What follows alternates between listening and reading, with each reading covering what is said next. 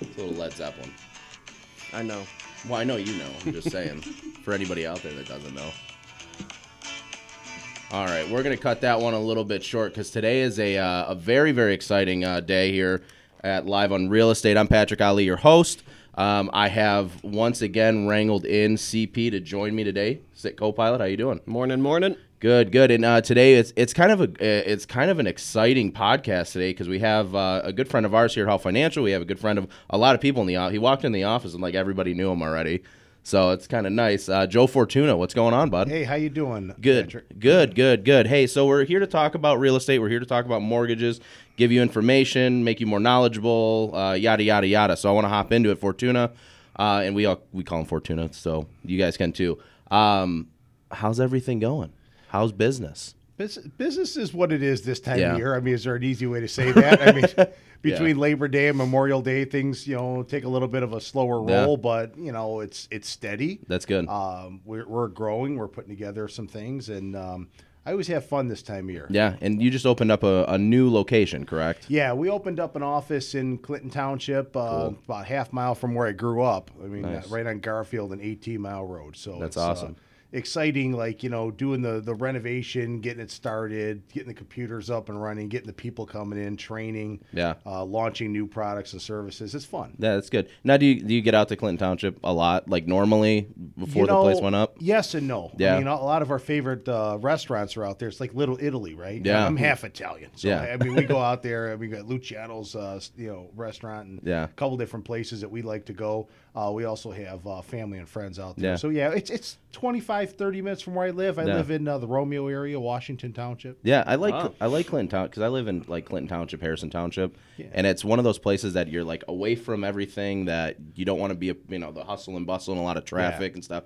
But then you're always the 5-10 minutes away from like Hall Road, where it's like Yeah. restaurant galore, business galore, and it's just a nice place to be. So Yeah, I that's can good. find you traffic, but we don't talk about it in this building. I saw the sign walking in. We don't talk about We don't talk right. about traffic. Well, right. listen, let's kind of hop into it and talk a little bit about what it is you do. Now, you're obviously a real estate broker, you and your partner, Dan. And so tell us a little bit about that. We had a brief conversation beforehand, but kind of explain to us what it means to be a real estate broker versus, non. Real estate is one of those businesses that's very similar to the mortgage business, but it's a little bit more free. Yeah. You have a little bit more options on how you want to work. Right. You can work in commercial. You can work with residential clients. You can work as an individual broker. I'm an individual broker. I have 6 broker's licenses. As funny as that sounds, it's a lot different than the mortgage business where you just carry the one license. But then I also have an associate broker's license where I'm part of a larger organization is under an umbrella called EXP. So Okay. and a lot of agents will do that because Yeah. there's certain things that you do with the large organization as far as from a marketing standpoint, and there's certain things you can do as far as your local small business. As far as like service oriented Yeah. and packages and procedures that only you can do. And that's when we were kind of talking about this a little bit earlier. You guys were asking me what the difference was. When you are an individual broker, you have a little bit more latitude, right? Because Right. you're not falling under the umbrella. Or you're not in a situation where there's cookie cutter products and services. Right. But you also don't have the same resources that you would have behind you, at a bigger place. The difference for the customer is maybe you can spend a little more time with them. Maybe they have a little bit more options. Yeah. And that's you kind of use what you have. Right. So, if you've got all these brokerage licenses, does that mean if I come to you and say, Joe, I need you to sell my house, can you choose, I'm going to sell it under this one or this one or this one? I'm going to take it where I've got a bigger back room at EXP versus I'm going to do it under my own? Yeah, typically what happens in a situation like that, and you also have to be careful of conflicts of interest and what your responsibilities are. But based on where the marketing and how we procure business, kind of dictates what we're doing. A lot of the I don't know, we have listing packages with options that we do through our Square Deal Homes team with EXP, but then we also have some stuff that we do individually to market for our past clients. people who maybe need a rebate on their transaction and stuff like that to make stuff work. And it's for the most part we work through one umbrella, but depending on what we're doing.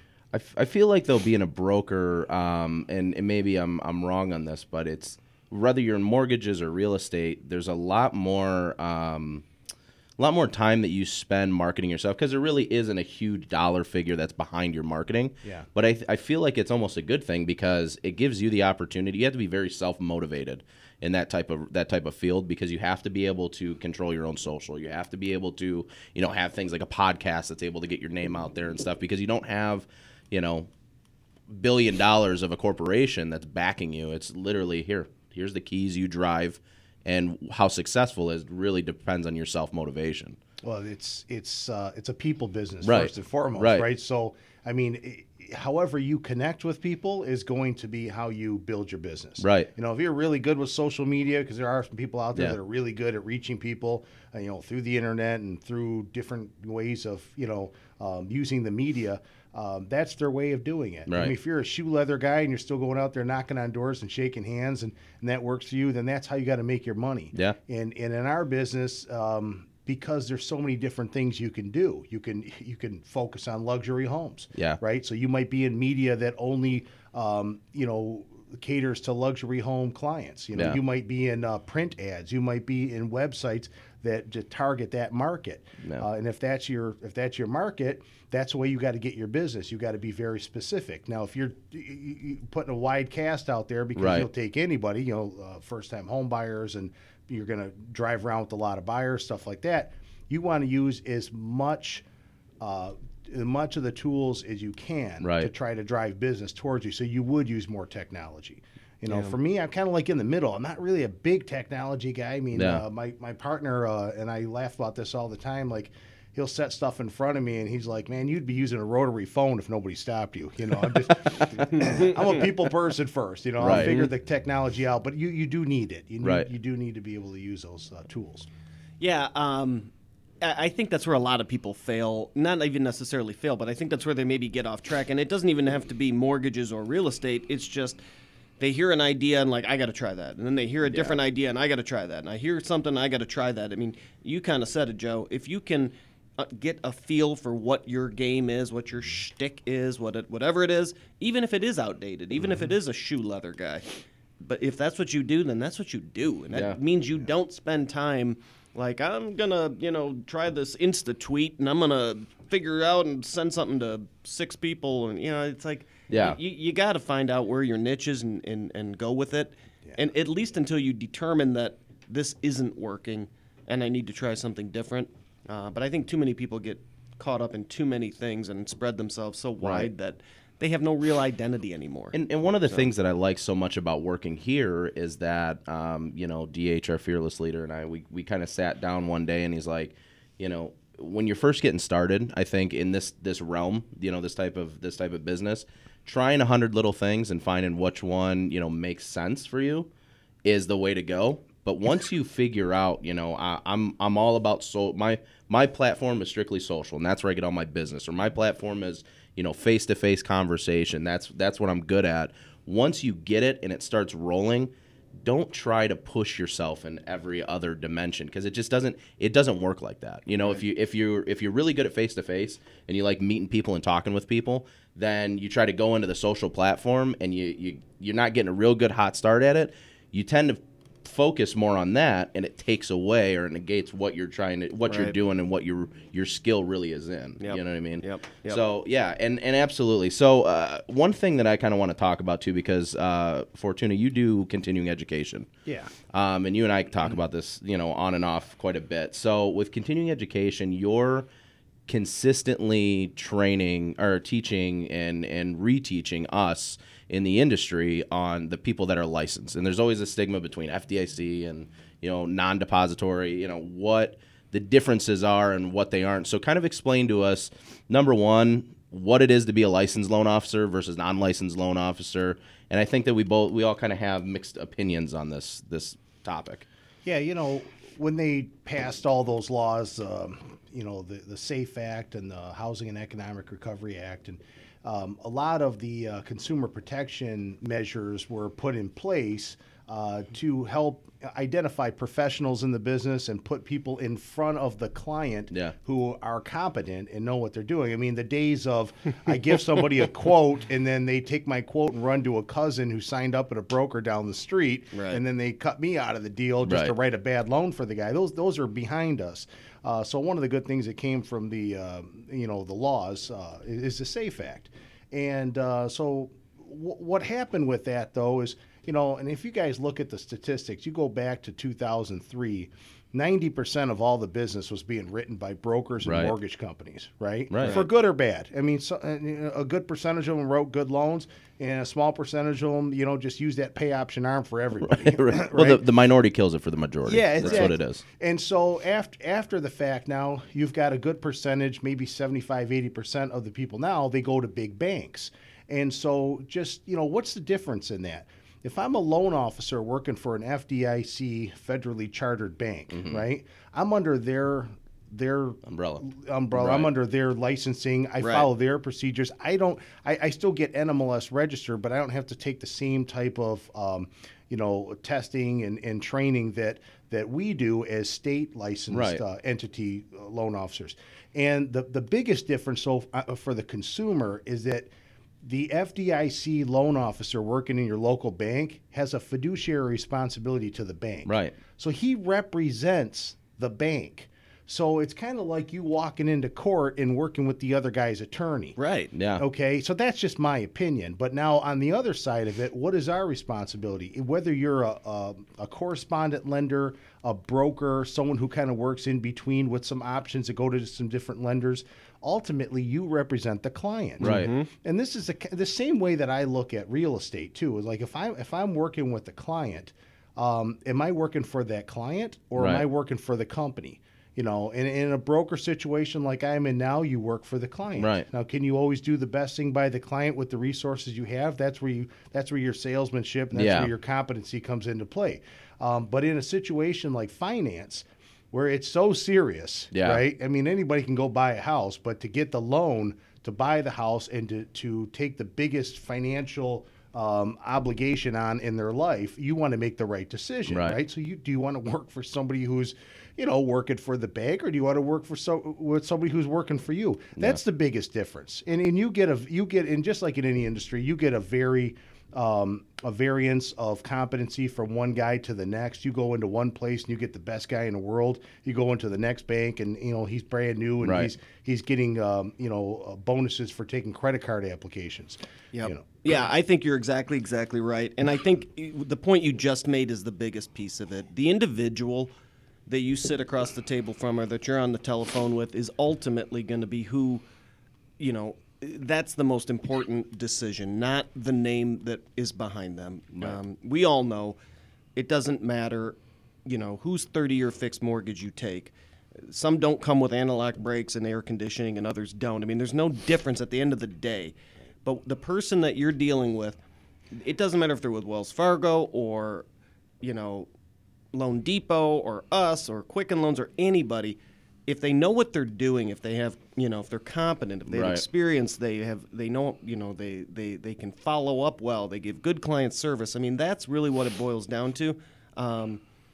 You can have a horrible, inexperienced, just, dumb loan officer working at any of those places. It really doesn't matter. Which we've all seen. Yeah, we have. We've all been part of the that. license piece of it or not, unfortunately, I've seen a lot of people pass that test that probably shouldn't. I can agree with that, but my biggest thing is with being licensed versus non-licensed. So you go into a big bank, you go into big box bank, credit union, whatever it is. The person on the other end of the table or on the other end of the phone when you're talking to them, their objective is not to, in their head they might feel good about writing your loan. But that is not their objective. At the end of the day, the objective is to retain your assets and keep you as a client. That's why we see all the time, we'll write a loan for somebody, and then all of a sudden they bring this loan estimate from another bank, and we realize that this bank's only charging them $1,200.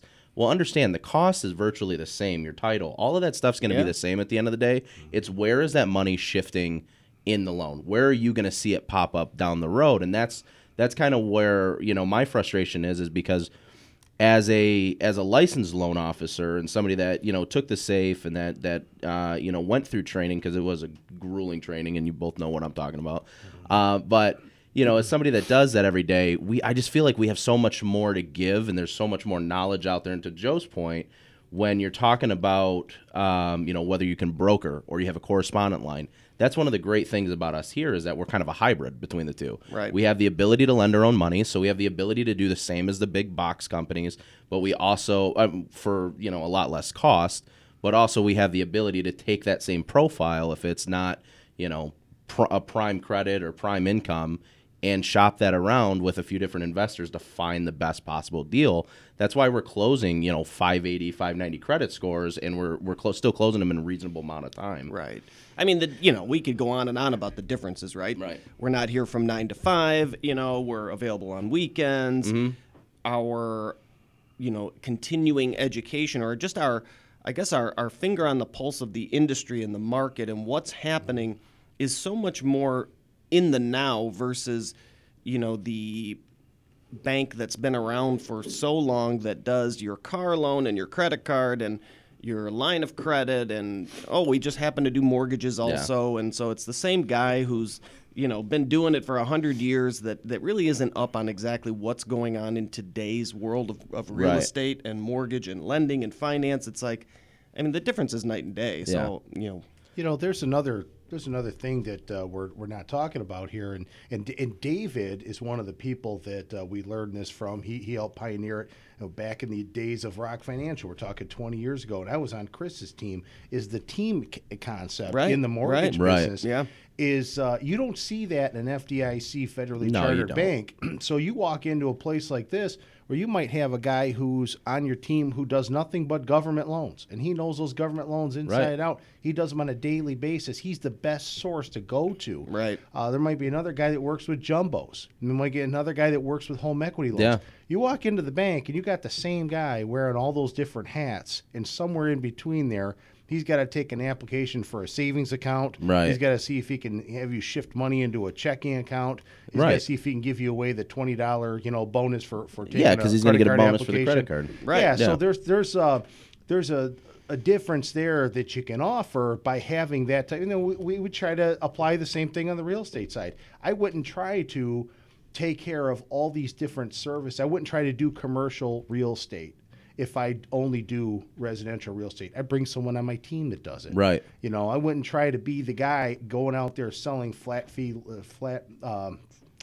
listings if we didn't have somebody in the office who was working on that and understanding that side of it and understanding social media and how to reach people. So you have to have a team of people who have competency in different areas, and you could do that in the mortgage business on the state licensed companies. You can't do that in the bank. They don't have the budget. Everyone in there is working on a salary basis, and they might get bonuses for their production. But the realistically, you see one guy handling 5 different branches, not 5 guys working in one branch in a team. So that's the difference. Well, and to touch on that a little bit further, it's more or less the local team. And don't get me wrong, not to single any one entity out, but take Bank of America, for example, or Chase. They spend billions of dollars in their marketing, and you see them in Super Bowl commercials, and you see them on, Channel 4 in the morning, whatever it is. But if you go into, any we have Bank of America that's really close to us. If you go into that branch, you're not going into their studio where they're filming their commercials. You're not talking to their social media person. Whereas, a company like ours, one of our social people are sitting in front of us at the table, Jess, but you have all of your loan officers in one place. You have your processors in one place.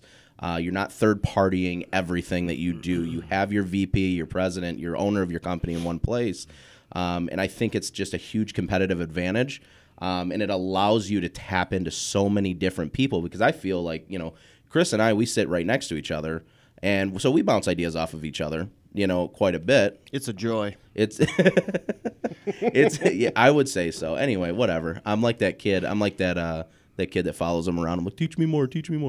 So anyways, we sit next to each other and we bounce ideas off each other, but not at any point in time, if I have a question about compliance, I'll go to Dan Majeski, our president, and I have a conversation with him, and I have the ability to do that. And, even more so about what we talked about earlier, it's when you're spending so much time in 10 different fields, and then you just happen to do mortgages as well, something's got to give. And a lot of times we find out in process that either a client, or when we're talking to a client, either a client hasn't gotten that same type of personal attention that they need to their loan. They can't get a hold of their banker. Their banker doesn't work, it works normal banker hours. And even so, they don't have a cell phone number or an email address that they can call. They got to call an 800 number to finally get patched into another banker. Right. Yeah, it's like we said, it's night and day. I mean, we Right. we haven't even gotten into the mortgage insurance piece. You ever seen Right. like what that looks like at a bank? I mean, Yeah, it's PMI disgusting. is from the And it might all work. Yeah. I mean, right? You might walk in and you Right. might get the guy that returns Right. your phone call. You might get great service, a great product. Right. You might get everything might go just very smoothly, but it's not going to get done in 25 days. Right. You might be Right. 60 days, 90 days out. Look, Right. and as a real estate broker, a real estate listing agent, when I have a house up for sale and we get an offer comes in that I'm supposed to present to my client, Yeah. I have to take a second look at it when it's coming in from an organization that I know is going to take 60 days, 90 days.